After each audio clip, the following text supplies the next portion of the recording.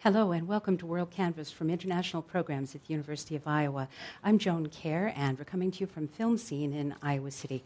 Thank you for joining us for what I know will be an interesting and revealing discussion about our neighbor to the south, Brazil.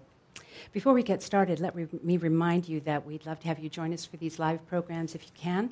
Otherwise, you can catch them later on UITV, on iTunes, and on YouTube, as well as various websites. Information about upcoming shows, as well as links to archived programs, can be found at international.uiowa.edu, and you can learn more about Film Scene at icfilmscene.org.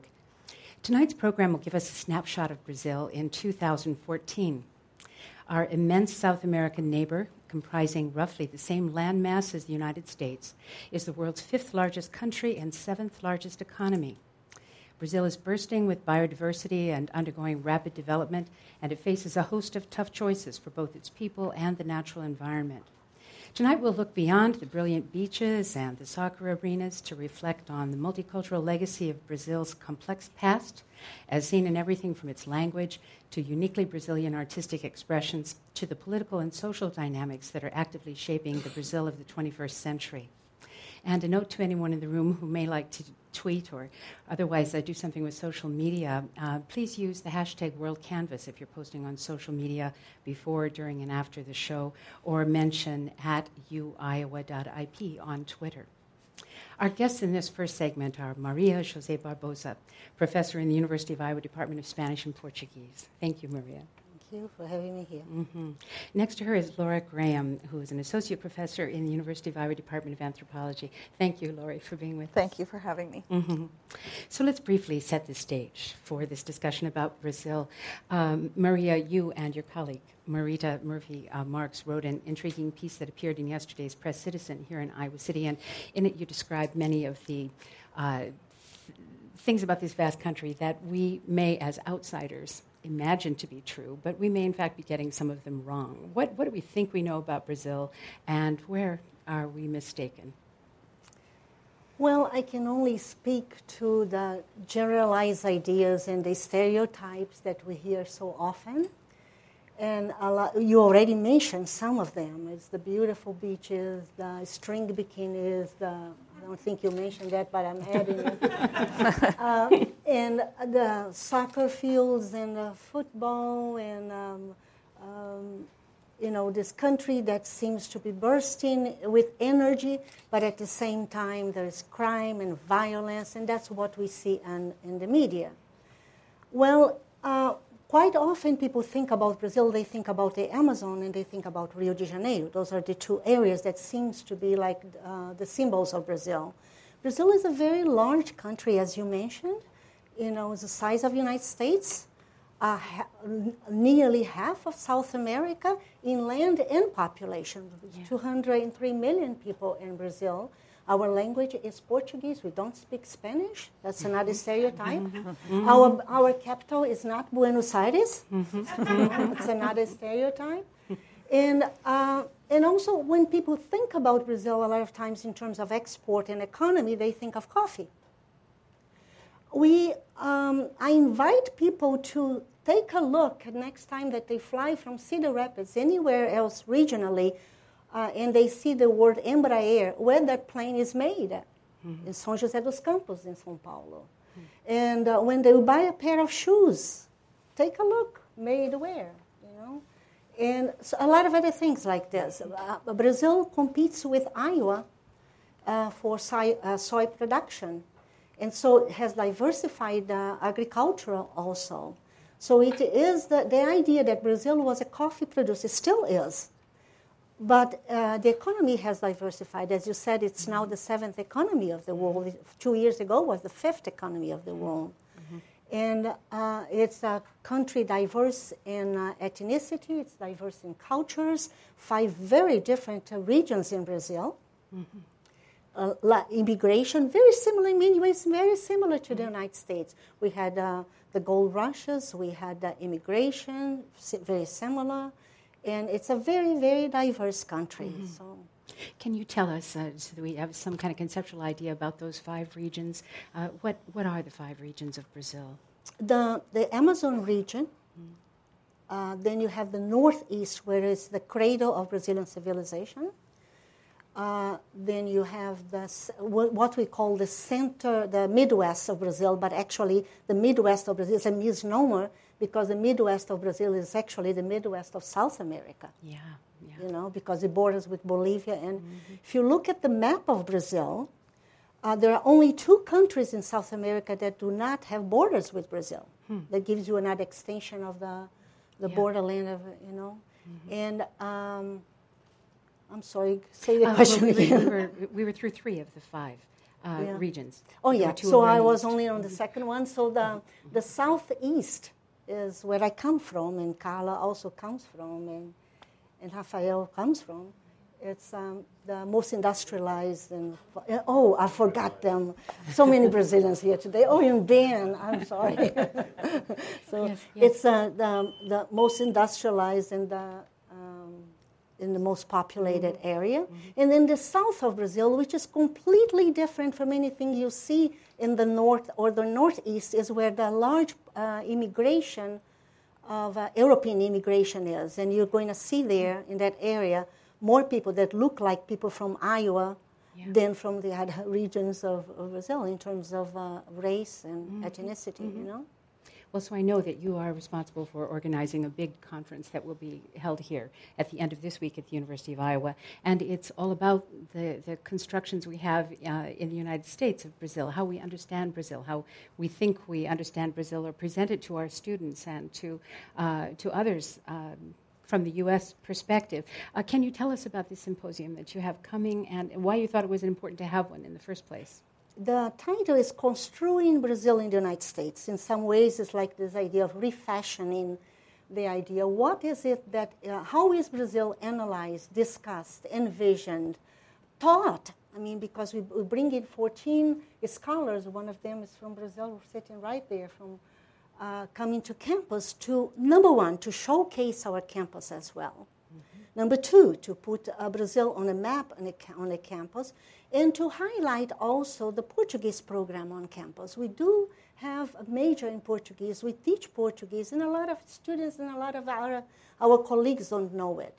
So in a way, by bringing all these people here, important people from all over the United States, and 2 of them from Brazil, we are also calling attention to the topic, but also to Brazilian studies in the United States and at University of Iowa.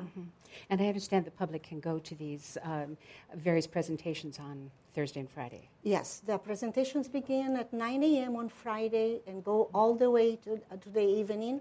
Then on Saturday, the same thing, different presentations, from cinema to telenovelas to anthropology, history, dance. I mean, just name it. We have it. And then we're going to end, the grand finale is a concert that my colleague has organized, and it's going to be a beautiful pieces of Brazilian music. Ben is going to play, Rafael is going to play, Maurita is going to play. So there are 8 musicians, playing and singing. And it's going to be just phenomenal. It's going to be a really great finale. Yeah.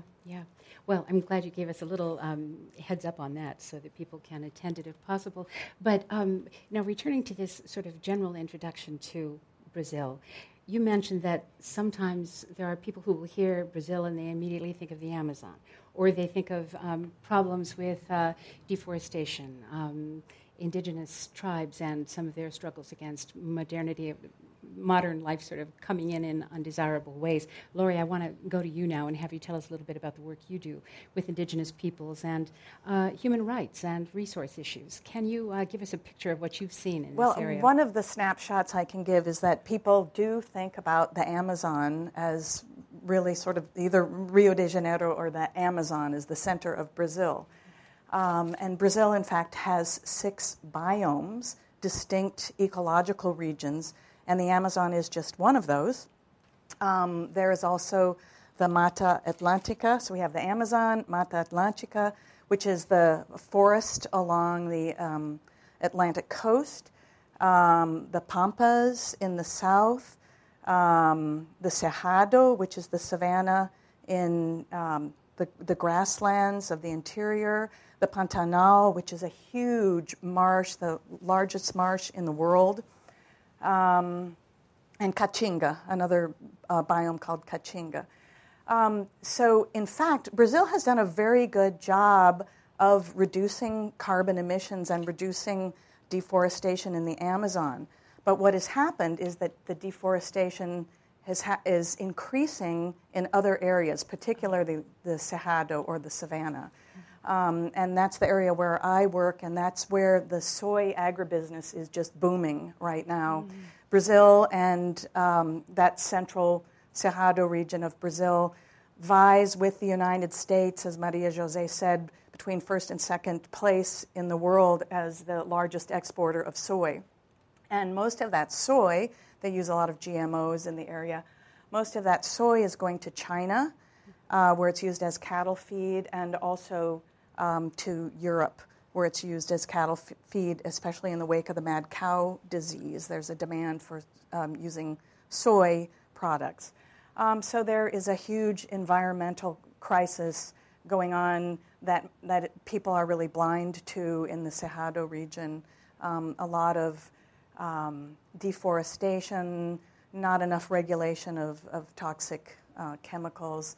The world's largest freshwater aquifer there is under that region called the Guarani Aquifer, which is in danger of being polluted. So the people that I work with are putting pressure on the government to request strong environmental regulation for that region, in fact, for all regions in Brazil, as they put in place for the Amazon. So Brazil has done a wonderful job with protecting the Amazon, much more monitoring of that area. Of course, there could be more, but it is reduced carbon production, carbon emissions by 75% in the last 10 years. Wow. So it has really been very positive in the Amazon, but there's still more to be done. Mm-hmm. So speaking about indigenous peoples who may not be part of this sort of the governmental desire for greater industrialization or highways leading to every part of South America or whatever, people who have lived for a long time, centuries, in an area where they maybe were not even known to the central government until just a few years ago. What kinds of issues are they facing regarding, water usage, traditional lands on which they may have? I don't know if they hunted in certain areas that are now no longer accessible to them. Can they come up in the court system against a multinational? Well, those are some of the big issues that are currently being debated. Brazil's constitution, which was passed and went into effect in 1988, was Latin America's first real multicultural constitution and raised the bar for other nations that were coming out of military dictatorships. So there are provisions for indigenous peoples and peoples of African descent, and sectors of the population that weren't protected previously. People with disabilities. Brazil really is a leader in legislation for disabilities. A lot of the rights that have been granted to indigenous peoples, however, are paper rights. The Lula government doesn't have a great track record of demarcating indigenous lands. What we see is for many of the social services programs that the government itself historically provided have been decentralized, and the responsibility for them has been given to NGOs. So there is a great unevenness in the provision of social services. Mm-hmm. Well, and I'll throw this back to you as well, Maria. I think many of us are aware that there's an election pending here in just a very few days. There'll be another national election, not only for the president, but for many seats in the other governmental bodies. Can you help us understand what if there are great divides in the political sides within Brazil, what do they hinge on?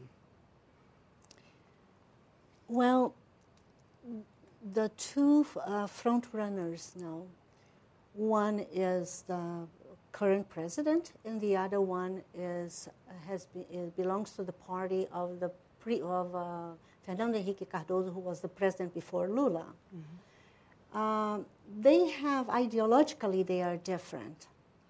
But because of the scandals that have been so prevalent now in terms of corruption in this government, which I don't think, and it's not my opinion, that it was Dilma Rousseff who actually promoted this or allowed this, but they have been going on for a while. And so, but they just exploded now, I mean, with investigations now. And I think that has hurt her. And so there's that divide in terms of you have a government that was supposed to be leftist, and was supposed to have run into the platform of honesty and for the people, with the people, and etc. And then there's all these scandals, the corruption and etc. So I think that's hurting her. The other candidate now is rising, but he is backed also by Fernando Henrique Cardoso, who was the previous president, and now Marina Silva, who was previously in second place, third place. Now she has given him her support, and so there is a divide. We actually don't know who is going to win. Yeah. Well, another thing that there was an awful lot of press this summer, certainly before the World Cup, about a certain amount of discontent among the people in Brazil about the extent of expenditures regarding the arenas that were built for the World Cup that will be used for the Olympics and so on, that those funds could have been used better for the support of people and education and so on. Is this an issue that you think will continue on into is this a big issue for people in Brazil right now, the sort of those who may want to show Brazil moving into the future with firm, grand steps and this infrastructure that looks very good to the rest of the world, but may... Well, some of that infrastructure has never been completed. That's one of the point of, people were upset about, is that some of the roads were not completed. The airport was not to the standards that they had set. Yeah. And a lot more money than had originally been planned for it. And a lot of people put a lot of money in the pocket as well. And so for those reasons also, I think people are unhappy about it. And also there's another thing we need to remember is that the economy now is not growing. And every time that it hurts the pocket, it hurts somewhere else as well. So I think this is not going for Dilma as well. But again, we don't know how this is going to play because there are a lot of programs in place that took people out of poverty. And an estimated 20 million people was out of poverty from around the 2010. So, it's very hard to predict at this point. Are you very familiar with what's been happening in the economy in the last few years in the areas you study, or?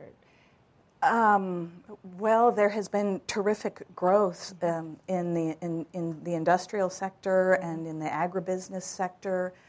Brazil is investing a tremendous amount in large infrastructure projects like hydroelectric dams, some of which are very controversial, like the Belo Monte Dam, which is being put on the Xingu River, which is affecting many indigenous peoples as well as other riverine populations. So some of those are very controversial. But the Lula government... the changes in the whole economic profile since the Lula government came in 2003, there has been terrific progress, reductions of poverty, programs for minimum wage, increase in minimum wage. So things have improved, and I wouldn't be surprised if Dilma won. The economic policies of the Lula government have improved the conditions of the vast majority in a way that was not true of the economy has grown at a rate 3 times faster than during the Fernando Henrique Cardoso government before Lula. So those are positive. Even though the economy has slowed down right now, it's been through a decade of really a massive turnaround. So she has that going for her. Mm-hmm. Well, since we've been talking about politics and the economy and all of that, I think we can maybe leave that for a moment now. I would like to have you both talk, if you wouldn't mind, for a few minutes, about the language, about the feel of the place, about the culture of Brazil. That obviously we only have a few minutes for this. We can't go on as long as we might like. But what is the when you think of the place you came from, what comes first to your mind? Well, language. Yes. I'm biased because I speak Portuguese is my first language and I teach it. But I hear over and over people say how musical it is, how beautiful it is, and I have to take that into consideration. Yeah. Even though I maybe sound biased because that's my first language. But so language for me, and we are very sensitive about people who think that we speak Spanish. All of them are shaking their heads. We don't speak Spanish. We can understand it because we have a sound, complex system of vowel sounds that allows us to understand Spanish, not the opposite. Rarely would somebody who speaks Spanish can understand as if we speak anything fast. We can understand people who speak Spanish because of our sound system. The 19th century Portuguese writer Essa de Queiroz used to say that Brazilian Portuguese, as some people call it, is Portuguese with sugar. Yeah, because of the sugar plantations, but also because the difference between Portuguese spoken in Brazil and in Portugal is that we relax on the vowels. We pronounce several vowels. Where there is not a vowel, we insert one. And that makes it musical, So I think I identify myself first with my first language. Yeah. And that is my source of identity. And how is English commonly spoken among young people in Brazil? Is it like in many places in Europe now? You will go to a country that 20 years ago you might not have run into many people who would speak English, and now it's much more common. It's a lot more common, a lot more popular, especially in the large cities. Everybody in one way or another studies English. How much they speak, I don't know. I would like to add that there are many other languages also spoken in Brazil. So Portuguese definitely is the natural language. The national language. But and the official language. And the official language, but in Brazil, there is the largest population of Japanese outside of Japan. So when you go into some of the neighborhoods in São Paulo, there's an area called Liberdade, and there's Japanese. The menus are in Japanese. The street signs are in Japanese. Also Arabic. There's a large Lebanese population, and you find newspapers in Lebanese. And then there are 180 different indigenous languages, which are all very separate. Brazil is... I think if I were to characterize Brazil, it is an incredibly diverse and multicultural and heterogeneous place, geographically, culturally, linguistically. Yeah. Wow. Well, you've given us a good start to the evening here. And also, I'm sure that people have a chance to come to your symposium and hear these various speakers will have a wonderful time. Yeah, there's many, many wonderful talks and the music and everything else. It's just really going to... The idea was to put Brazil on a map here and also to showcase the University of Iowa to our guests who are coming from outside. Wonderful. Well, I wish you good luck with that. And thank you too, Lori. So deep thanks to Maria Jose Barbosa and to Lori Graham for being with us for this first segment of WorldCanvass this afternoon. And I hope you'll stay with us for the second part in this series, which will explore Brazil's musical soul. And all WorldCanvass programming can be found on YouTube, on UITV, iTunes, and the International Program's website, which is international.uiowa.edu. And to learn more about Film Scene, you can go to icfilmscene.org. So I'm Joan Kerr. Thank you very much for being with us, and good night. This is part 2 of a 3-part series called Snapshot Brazil. In this segment, we're going to indulge our senses a little bit with an excursion into the music and dance of Brazil. Some would say the soul of Brazil. My guests are Marita Murphy-Marks, professor in the University of Iowa School of Music, just next to me here. Thanks for Marita. Next to her is Rafael dos Santos, a professor at the Universidade Estadual de Campinas, Brazil. Nice to have you here, Rafael. Thank you. And Armando Duarte is next to him. He's a professor in the University of Iowa Department of Dance. So nice to have you all here.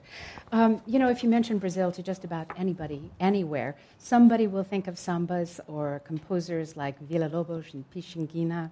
Somebody else will certainly think of dance and the exuberance of carnival. And I'd like to introduce this whole segment here with Marita and Rafael talking about the music they've recorded together, the music they've performed together in many parts of the world. And we'll hear a few cuts of some of their music and have them talk a little bit about what these songs mean, what kinds of expressions they are in terms of folk traditions or perhaps some elements that may be borrowed from a European tradition. We'll get right into it in just a second, but my first question is for Marita, which is, how did a nice girl from Wisconsin ever get hooked on Brazil? We don't have enough time.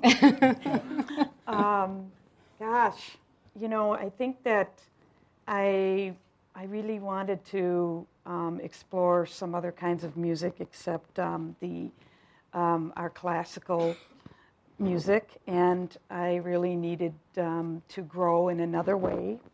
So I approached Rafael in the hallway at the mailboxes one day and asked him if he would do a recital with me. We did not know what it would be, but I thought that, we could do some romantic music and maybe we could do a little jazz or something. So in the end, it just ended up being all jazz. And at the very end, when we were about to perform, he says, Marita, I think you have the choro style in your playing. Would you like to try? And I said, well, what is it? And that's really how it started, because then I decided to play, I think we played 4 choros on that recital, and ever since I've been very immersed in it. It's just the most fantastic music. It's very free, and you can change the mood of a particular choro, and you can make it more personal for yourself, or it just in a lot of different varieties of style. So let's talk about what a choro is. I'll turn to you, Rafael. Can you describe a choro? Yes, it's basically instrumental music played by wind instruments. Flute is a very typical instrument of the choros, and clarinet, and sometimes trumpet is more seldom, and accompanied by guitars and mandolin and cavaquinho sometimes. What's a cavaquinho? Cavaquinho is a kind of ukulele. It's a small instrument with 4 strings. And I think the main characteristic of the choro is it's played more or less fast, although there are some slower pieces too, but the predominance is fast music, and it has a very live rhythm, and it has one thing that is very characteristic of many music, different styles of music in Brazil, which is the syncopation, which is the accent is always placed in between the beats, so it makes people feel like dancing. It's very, very strong. So we have some examples of the music you've recorded. And for those who don't know these 2 people, Marita is the clarinetist, Rafael's the pianist. And I think we might go to these songs now. Can you describe Uma Zero? Uma Zero, I wish you can say it. You can say it in Portuguese. Uma Zero. Yeah. And, it's a soccer score, 1-0. When Brazil beat Uruguay for the South American Soccer Championships, and I think it was in 1933. I was not there. No idea. Look at me. Sorry, Armando. I I just thought you might correct me, and it would be just fine. No, But I think I'm right on the year. But anyway, that Lucero, it's very famous choro, I think. It is, yeah.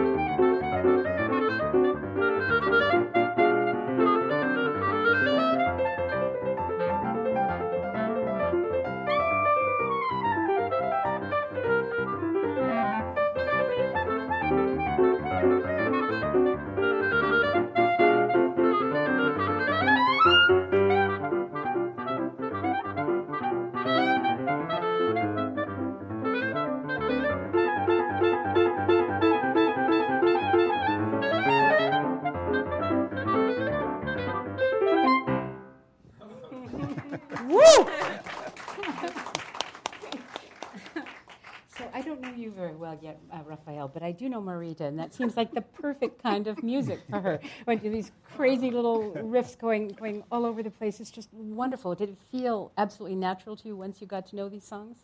After a while, after a while, you know, it really takes, I just remember really growing into it for the first few years and, you know, becoming much more comfortable with the rhythm and, you know, the style and, and listening a lot to the great Brazilian clarinet choro players, you know, Proveta and Paulo Sérgio Santos. And, so there's a long tradition of clarinet. Definitely. Paulo Moura. Yeah. You know, I listened a lot to them, and they're fantastic. So, what do you enjoy about playing a song like that? Oh, it's lively. It allows me to improvise, which I love to improvise, and to react to what people are playing. You know, it always makes me feel like dancing to what I'm playing. So it gives me more ideas. You know, and it's very, I don't know, sutil. Subtle. Subtle. Very, very subtle. There's things that are very subtle, and it's very close to the way we speak to. Well, like. Professor Maria José said about the prolonging the vowels, you know. So we rest on the vowels when we play. It was like think about a lyric, something that helps me to do that, you know. So it makes the music sound at the same time relaxed and bringing forward one time. Well, now we have another one that we're going to play here. Espinha de Bacalhau. Yeah, what can you tell us about that piece?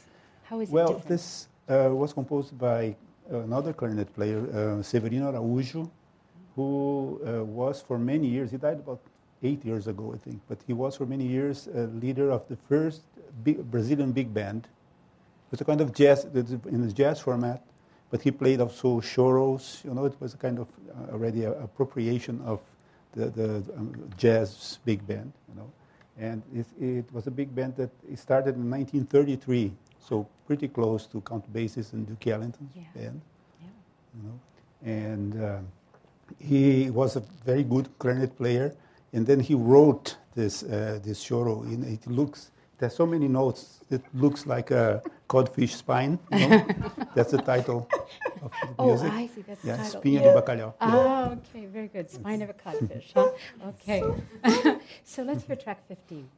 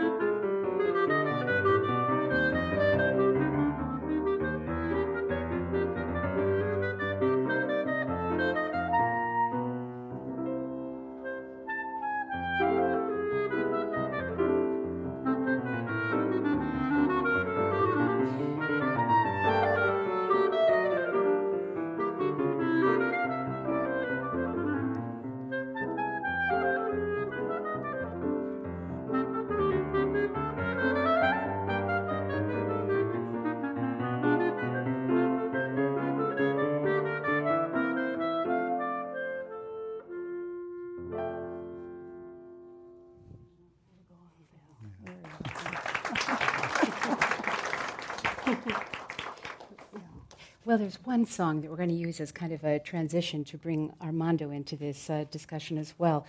As I understand it, it's a song that's beloved by Brazilians, Carinhoso. I wonder if either Armando or Rafael could tell us something about this song, about the words to this song, or what it means to you. I do the dance.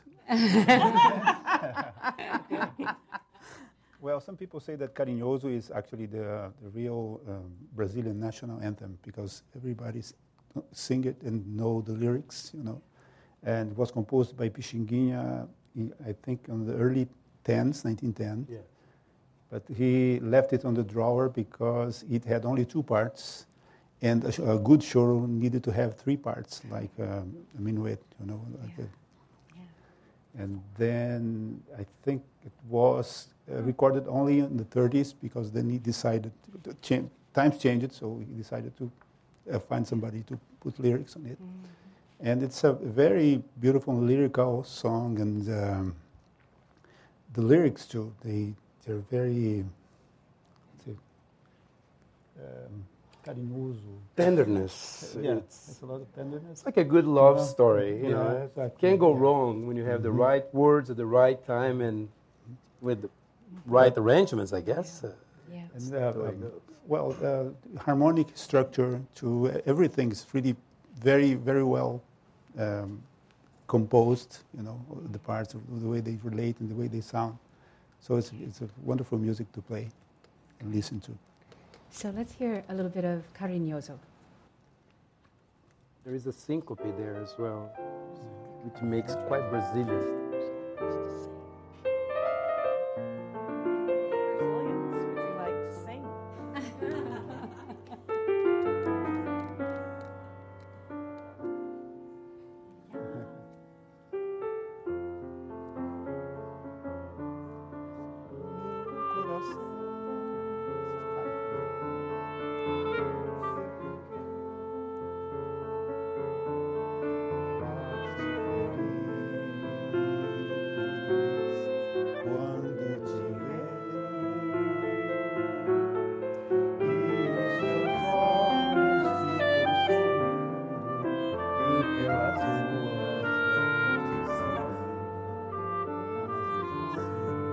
What? Foges de mim. Brazilians are shy, that's why they're not really singing. My heart, I don't know why.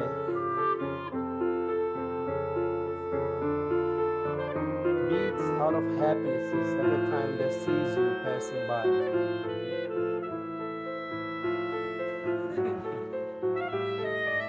My eyes keep smiling, and through the streets keeping following you, even though you keep running away from me. It's a great love story. I mean, it's Tu soubesses como eu sou tão carinhoso. If you knew how much I love you and how tender I am, and how sincere is my love, I know that you never would run away. No, no, no, no, no. Come, feel the heat of my lips falling. Yours. That's Brazilian, though. Gotta go graphic here, Vem matar essa paixão que me devora o coração, e só assim então serei feliz, bem feliz. So please come and kill this passion that is devouring my heart. Only then, my love, I'll be happy. Happier. and this is like a samba too, because it has that syncope that we're talking about. It's like this tunka, chika, tunka, chika, tunka, chika, tunka. We should try it. Tunka, chika, chika, which is the syncopation of the beats. You have this beat, but Brazilians love this in-between beats. Tumpa, chika, pumpa, chika, pumpa, chika. To transform into a samba.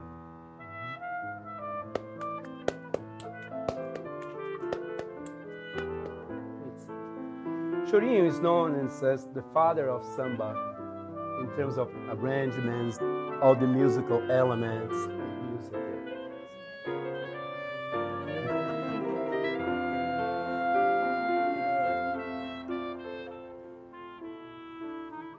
It's the kind of song that if you don't know, you keep denying or agreeing, and it works the same way. You just, and it works. It's playing, you look at her, you look at him, and it works. Always does. E só assim então. I guess Pixinguinha with Carinhoso did for the Brazilian music what Tom Jobim and Vinícius de Moraes and João Gilberto did with Bossa Nova. Because at that time, a few years after the composition of Carinhoso, sorry, okay. He moved to Paris and he stayed there for a few years with his band called the Batutas.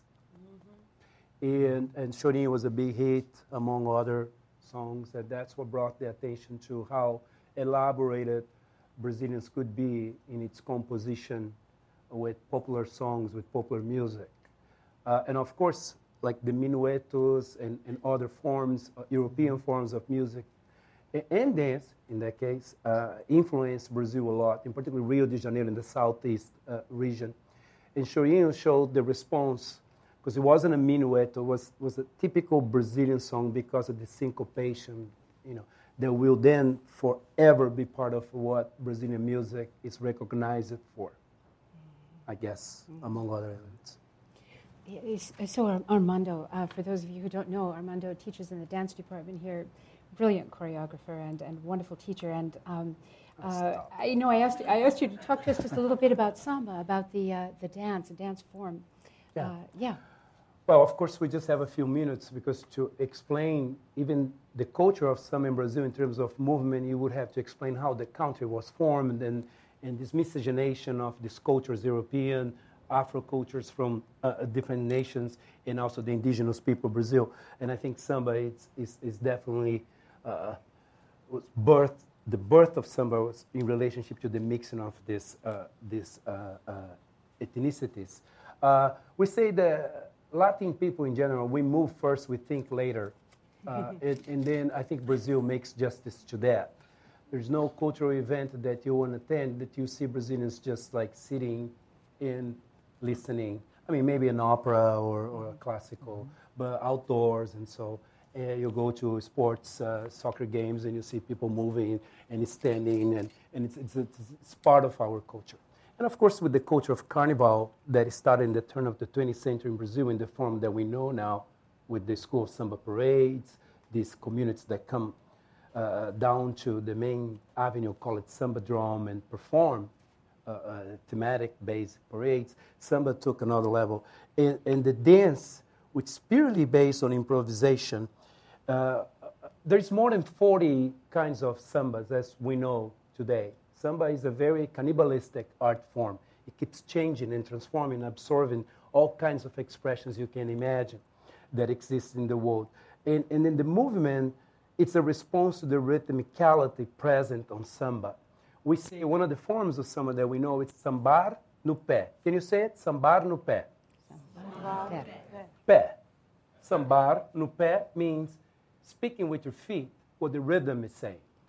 And usually this is done in an improvisational manner and responding to what the music is suggesting. Of course, carnival music is very percussive. It's 98% percussive. And samba, although different genres, percussion is one of the main elements. And so the tic-tac that we were doing just a few minutes ago is how we would do with the body. And Brazilians are good about that. I mean, definitely in responding. You don't need to be a dancer. It's just the idea that everybody can move within, in response to music in general. And samba is the mainstream, definitely. Period. Oh, no. A lot of Yeah, you're perfect. Let me quickly ask you before we end our little segment here about the trips you take, I think almost on a yearly basis, with University of Iowa students to Carnival. You go to, I've been fortunate that since 2008, coming back from a Carnival participation in Brazil, I went there, it was like my 50th anniversary, I was like, I have to be in parade, Yeah. So I did that, and then when I came back, I had this insight that after talking with a few people, I decided to create two courses. One is called Brazilian Culture and Carnival. It started as an elective, and now is a gen ed. We started with 8 students. Now we have 32. I'm very proud about it. Go Hawks. Definitely. And they love this charming accent. I don't know what it is, but it goes a long way. And it's a course that, as a gen ed, the students dance, even though they're not dancers. And they learn theory, and they see pictorial images of Brazil, and we talk about the Afro-Brazilian diaspora, the 450 years of slavery, so it's quite serious, but everything ends in samba, in a way, right? I don't know if it's good or bad, but that's the way it is. And then, as a result of that course, I decided to investigate the possibility of taking students to Brazil, and through the Office for Study Abroad, I have done 3 times. We do every other year, and I take students during the winter break, minus 50 now here, 92 degrees there. So just that is very appealing. And we investigated the making of the Brazilian carnival parades in São Paulo and Rio de Janeiro, along with the aspects of the Brazilian Afro diaspora. And we form in the next group now, actually. We're about to confirm everything. And we started with 6 students in the first group. The last group were 20. Wow. It's growing too. It's quite good. Wow. Well, this has been such fun. Armando Duarte, and Rafael dos Santos, and Marita Murphy-Marks. Thank you so much. This has been really great. And I hope all of you can join us for the 3rd part in this series, where we'll be talking about Brazilian sensibilities and aesthetics with 3 more really interesting guests. WorldCanvass programming can be found on YouTube, iTunes, UITV, and the International Program's website, which is international.uiowa.edu. And to check out Film Scene, visit icfilmscene.org. I'm Joan Kerr. Thanks for being here this afternoon. Good night. Hello and welcome to WorldCanvass from International Programs at the University of Iowa. I'm Joan Kerr. We're coming to you this afternoon from Film Scene in downtown Iowa City, and happy to have so many of you here in the room with us for part 3 of this series on Brazil. And by the way, we invite you to join us for these live programs if you're in Iowa City, or you can catch all of the programs later on UITV, on YouTube, or iTunes. And you can find information about upcoming shows, as well as links to archive programs at international.uiowa.edu.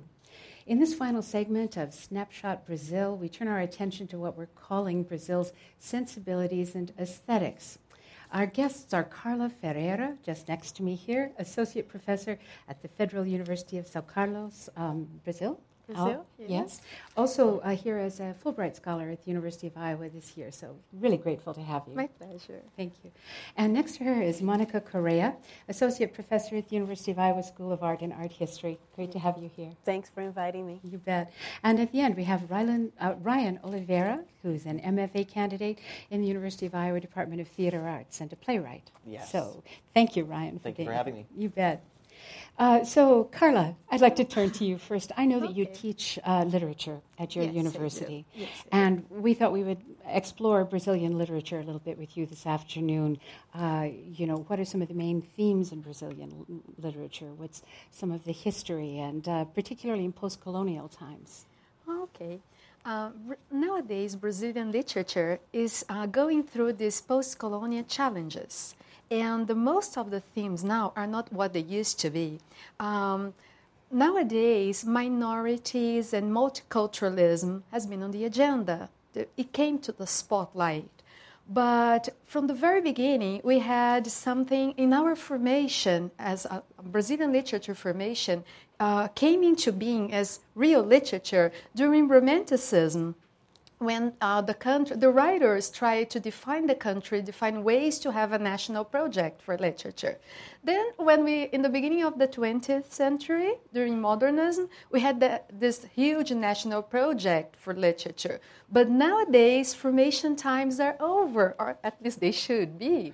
They're over. And people started to understand that Brazil is huge, diverse, as was mentioned here before, and there are many cultures in there living together, so a lot of subject to be talked about, things to be written too. So nowadays, for example, we have when I talk about minority, I have gender, conversation and concerns, Afro-American subjects. There is a very famous writer over there, a woman, a female writer, Conceição Evaristo, who's writing about being a woman in Brazil and an Afro-American woman in Brazil from Minas Gerais. So it is at the same time regional and worldly, something like that. Mm-hmm. So it's I guess, since the very beginning, Brazil was going from national, being local, regional, and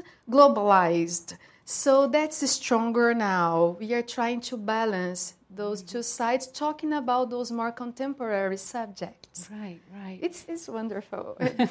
Beautiful things are coming all the time. Yeah. You know, if I were to think about some of the literature in America, I think there are certain themes that crop up very, very often, like this idea that Americans are independent. It might be the loner who's out there. You know, there are certain kinds of things that I think turn up in my own culture's literature or movies very often. Are there similar themes in Brazil? It depends on history or the historical time. From time to time, we have certain types or certain myths, national myth coming up, so in characters, in literature, mainly in novels. But what we have, a recurrent one was the malandro. Nowadays, malandro is not that famous any longer because it's not so good to be a malandro, but malandro was part of literature from the very beginning up to modernism, okay? And that is the figure of the man who is poor, but is very smart and can deceive authorities and can make do, you know, and someone that is very seductive, sexy, women admire, so something like that. So he has the way to deal with it, something related to the song, he said that way of the movement. But nowadays, that is not exactly what we see. It's still there, but not that much as it used to be. And besides that, we also had this rural character that is caipira, so the person from the rural areas, mainly São Paulo rural areas, and sertanejo, people from the hinterland also, so very local and regional. And nowadays, because of this globalized literature, I told you, we also have that urban flaneur, someone that is just go through the cities and is by himself, something like that. You know, so that's a more cosmopolitan theme nowadays.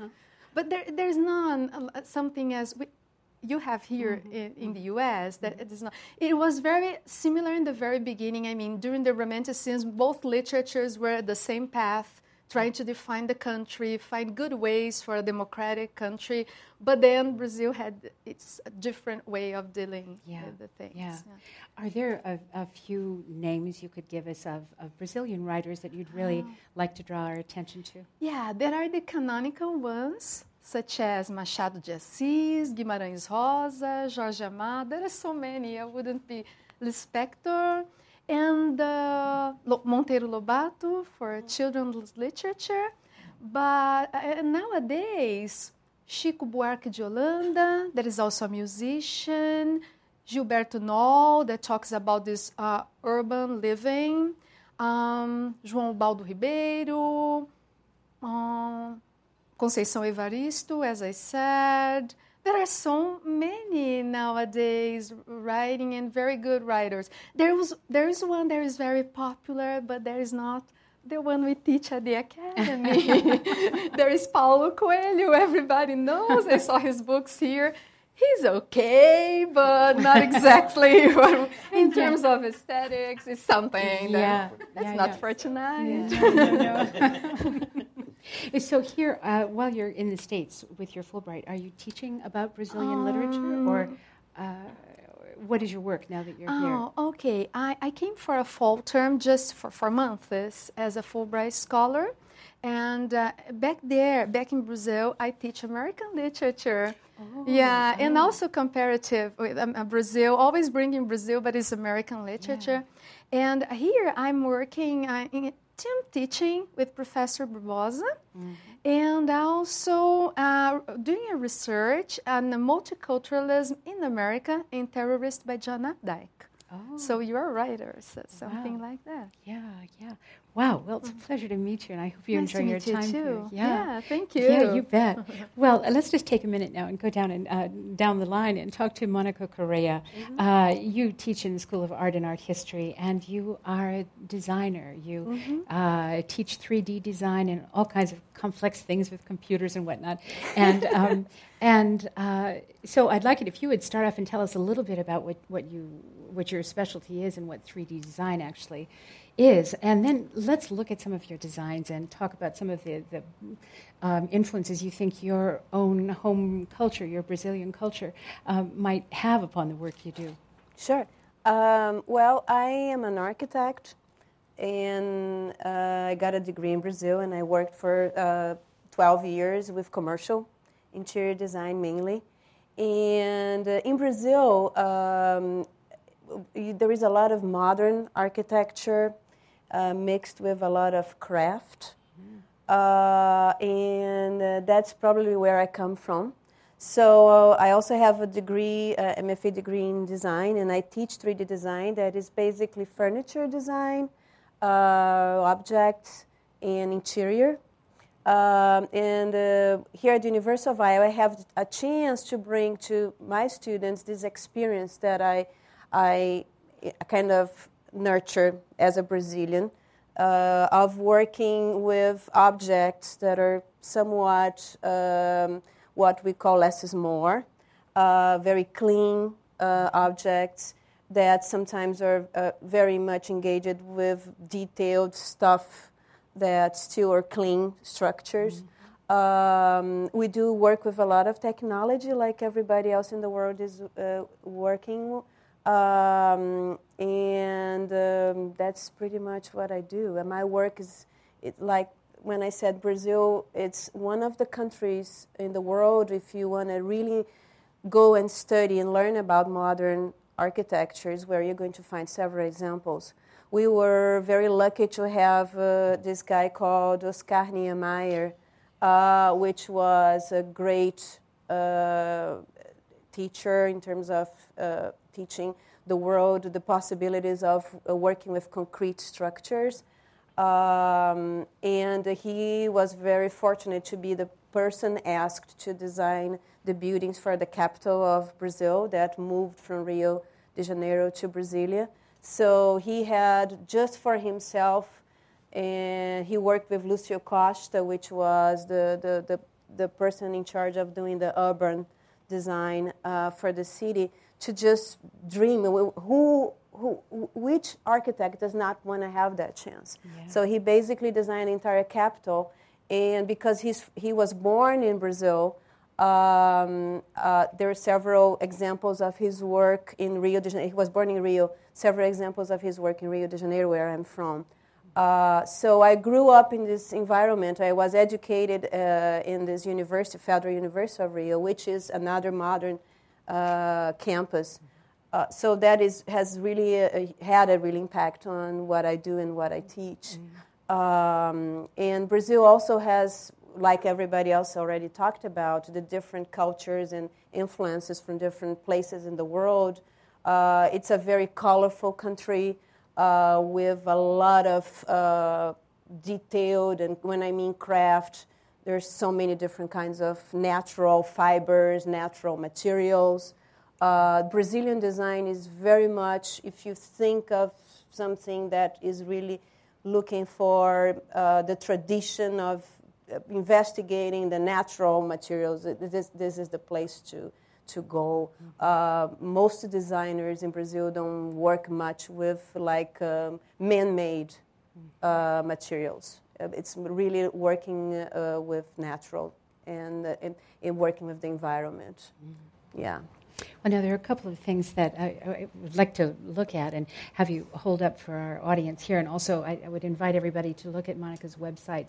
It's phenomenal, her own work that is available for you to look at on the website, but also links to various design expositions at which she and others have displayed just incredible things. And I know that your students and you are also going to be going to Chicago very soon for a really great honor. Yeah. Just this year, I had a chance to have a show in Milan, nearby the Brera district. and also in London to show my work. And it was very interesting that the viewer responded to my work exactly like I'm describing. They could see connections with architectural forms. They could see connections with natural materials. And I'm also taking my students to Chicago in 2 weeks or 2.5 weeks for this exhibition in the Navy Pier. This is the second year that the program was selected for what is called the SOFA exhibition. They launched last year the Connect, which is a competition for design programs in the U.S. So we are going to be there with other 5 prestigious universities in the country. And very interesting that I had no... when I asked the students to create this piece to take to Chicago, I don't say anything. We have discussions about what they're thinking, but I don't participate in the initial moment because I give them freedom. And I'm very surprised to see how they are using wood, natural materials, and they are keeping it simple, just like it's in a very different way of expressing. But I can see that some of the things I teach is passing on to my students. Yeah, no, that's great, and it's a real honor for these students, isn't it? It's a very tough competition, and second year in a row to be invited. Yes, and I just heard, because they also promote, they have this partnership with a glass museum, which foster a competition for the students participating in the Connect exhibition. And I just heard it this afternoon that the first place and second place were my students' design. So I'm really proud of my students. Great. Yeah. That's great. Wow. Yeah, thank you. And could we look at sure. These pieces? So I just, because I'm a visual artist, so I kind of feel like sharing. So this is a lamp that I designed with digital laser cutting technology. It's made of plywood. And I'm making a series. This is actually like sort of a table lamp, but I have a quite large piece about this size that I have one piece in my living room. I would like to work with natural colors, warm feeling. I think I got the idea translated. And another piece that I can share to somehow highlight this thing about using craft. So this was an installation that I made that coming from lace, very detailed structures in lace that I kind of blew and expanded the detail to create this kind of interesting ceiling kind of structure. And what is it made out of? This is actually, it's a natural plastic paper called Upol. Oh, yeah. Yeah. Well, beautiful. So Thank you. Completely recommend that you check it out. Monica Correa. Yeah, it's monicacorrea.com. Right. Well, so Ryan, we're going to turn to you now and hear a little bit about what you're doing. You are getting your MFA in playwriting here. Yes, I am. And I first came across you sort of virtually because I read a blog post that you had made when you were spending a few weeks in Portugal this summer. The dear diary of my time in Lisbon and Portugal. Yes. Well, it was terrific. And you mentioned that your parents are Brazilian, yes. and you grew up here in the States, mm-hmm. and you have this very strong connection, and yet it's a little bit subtle for you because you never have actually lived at any great length of time in Visited Brazil. For about a month Yeah. Every 10 years. Yeah, Because my parents were not as, we didn't really have the money to go out there. Sure. But now that my parents have their green cards and whatnot, they can go whenever they want. They just never invite me. Dang it. But both of my parents are Mineiro. So basically a lot of, it was interesting. So I was the first in my family to graduate from college ever in my entire family. So that's just weird. But cool and awesome. And, when they came to the country, I was pretty much the sort of their spokesperson. So I ended up, I was brought up on Portuguese and English, but they eventually, for the sake of, parent-teacher conferences and whatnot, wanted me to express more of the American and less of the Brazilian, which actually really hurt me when I got to undergrad. And the professor's like, "You don't know samba. What is your problem?" Features prominently in my work. But in any case, and the other thing too was my parents had this really strange relationship in wanting to be American, but also this very evangelical movement, which is actually a relatively growing movement in Brazil that has this really strange relationship between the culture. And being an American who is, so there's the Brazilian removed, and then you're queer, which means you're, religiously removed. Like, that was a piece of my culture that was sort of taken.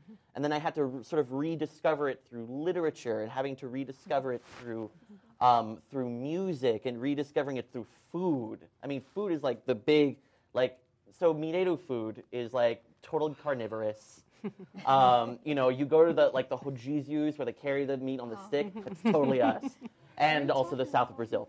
But for me, for example, a piece that I worked on just last semester was around the food, the construction of feijão tropeiro, which is this. See smiles because everybody knows it's great food. So it's like a very bean stew. It's like feijoada almost, but a little bit more rustic and a lot more yuca flour put into it. And just sort of creating the family dynamics from the making of this feijão tropeiro and having to share it to a bunch of playwrights who are not familiar with Brazilian culture at all. I mean, Brazilian culture in theater, in American theater, is reduced to one of two things. It's the magical mammy figure, or the fetishized sex object. And I am not one of those either. So I took it, having that experience with Feijão Tropeiro, doing the piece, sort of sparked this whole thing of wanting to explore more elegiac forms in my own culture and having that expressed and translated for American audiences. And what's more elegiac than the notion of saudade, which is most people associate as a Portugal thing, but it's a very Brazilian thing, which means probably my parents were some of the saddest Brazilians you've met. But it was such a really big, huge part of me. So going to Portugal and having to experience it, and then finding out that fado, which is such a beautiful piece of music that is originally from Brazil, and the Portuguese sort of took it with them. And it's this is really pretty. There's a whore singing this. Let's make this popular. Let me back up for a second. You said saudade. Saudade, yes. So give us a description of what that itself is. So saudade is roughly translated into longing, a deep longing for something or someone you have loved and lost and can never get back. Real upper. Real great thing. But that was what my parents as immigrants from Brazil felt when they were in America. And it was something that they felt when I left to college for the first time, and I felt that. And I felt that, being a queer person, not having to come back and wanting that access to that culture and not being able to get it. And that was exploring that in my work as a queer Brazilian American playwright, and having to translate that for American audiences, which is totally something American audiences don't get a lot of, is something that's become more central in my work. That and trying to capture my mother's comedy or my mother's situational, we love a comedy of embarrassment, and situational lampooning more than anything, and trying to channel all that to playwriting was sort of been my access point to my culture. That and cooking food, and then having that incorporated into even the process of acting and writing it out.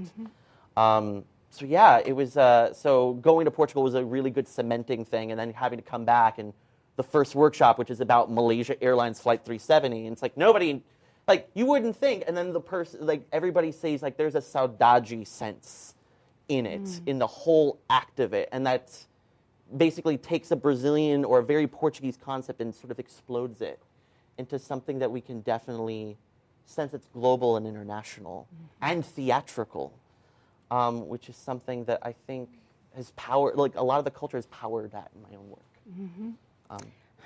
So the work you're working on right now, it comes out of your own personal experience. I mean, are you sort of in your play that you're writing now? So I wrote 3 plays while I was in Portugal. So the first one was the Malaysia Airlines, but the second one was sort of a travelogue-y.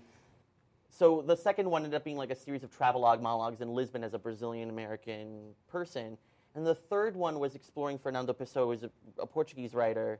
So expanding that into like a family-oriented sort of thing, exploring fado, but also exploring like the artist, the writer as these characters as a projection of the writer, because that's what Fernando Pessoa did. He was essentially like making theater without making theater. So how would we present that? And then having to come at it from a very semi-Brazilian perspective, because I remember growing up in like Brazilian church and going to Brazilian church and what that meant and what that would mean for someone who's like from Portugal going to a Brazilian church and having to like go through 2 modes of translation to have to go back because the cultures are very different, very different. And for example, the evangelical movement hasn't caught on in Portugal as it's caught on in Brazil and as it's caught on in America. And Brazilian America. So seeing like an evangelical church for the first time in Portugal was the weirdest experience I've ever had, mostly because I couldn't understand them. So having that work out as a sort of triple translation in a sense, and trying to navigate that sort of space as an artist, like a Brazilian artist writing about Portuguese people, but identifying yourself in the characters and the culture and what that means when it spits back to you, and having to navigate that, which is something that is very strange for American audiences. It's super literary, so trying to work on translating that to something that's theatrical and palatable and understandable is the next leg of the work, which will be hopefully get a stage reading December 1st. So we'll see what happens. Yeah, good luck. Good so luck. Great. Yeah. Well, so I asked someone earlier in the program, when they think about Brazil, what's the first thing they think about? And Maria said, the language. You're both from Brazil, spent a lot of time there, and now you're here as well. What is the thing you miss now that you're not there? Oh, that I miss.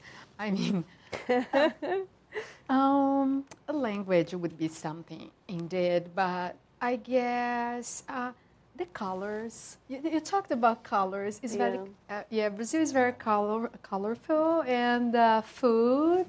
Also fruit. We have like many fruits all over the year, all kinds that we can imagine, juice fruit and stuff like that. So I miss food and color. And a little bit of the summer that's around the corner. Okay, but it's not saudade. It's not that feeling, but we feel if we spend a long time here. But I think something of this color, this happiness that is very related. But even we are very happy all the time.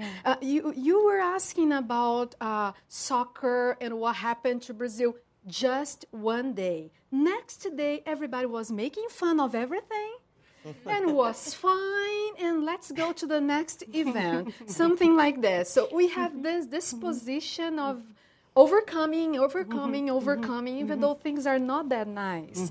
So that I also miss a little bit. But everything is so nice in here too, and this exchange of experience. I guess it's and there are so many points of similarity too. We are Americans, so that's also so nice. Yeah. I can tell you what I miss the most. Yeah. Because I've been here for 12 years. There is one element in our culture that I think is very positive, and it's somewhat European. That we are relaxed, way more relaxed when we are supposed to be relaxed. And a good example is like, not that I'm saying anything against the American culture, which I admire in many, many ways, but when we Brazilians go to a party, they go with the objective of relaxing. And not being worried about the time that you have to go back home. Or enjoying a meal without worrying that whoever hosts the meal is already begging you to go. So that is exactly the thing that I miss the most. Yeah. Because I have great friends, I know great people, amazing people, but it's hard for me to understand why can't they just relax? It's fine. It's Saturday the next day. Oh, thank you. That's a perfect way for us to. But if it's São Paulo, that's not so. That's not like. Oh yeah, people are all the time running. Well, you're from Rio, so I'm I from just Rio. That's why beach. So good to be there. Well, thank you all so much. This has been a lot of fun. Ryan Oliveira, good luck on all of this work you're doing. Yes, and Monica Correa, so great to have you here. Thanks for having us. You're welcome. Thank you. And thank you, Carla Ferreira. Wonderful to have you here in Iowa. So and hope to see you again. And thank all of you for coming this afternoon to WorldCanvass, this exploration of Brazil. It's been a lot of fun to do this program today, and I hope you can come to the next WorldCanvass, which is on November 18th. We'll be meeting the winners of the 2014 International Impact Award, and we'll be learning about important efforts underway to attack poverty, hunger, and disease around the globe. So that's November 18th. I'm Joan Kerr. Thanks so much for being here, and we'll see you next time. Good night.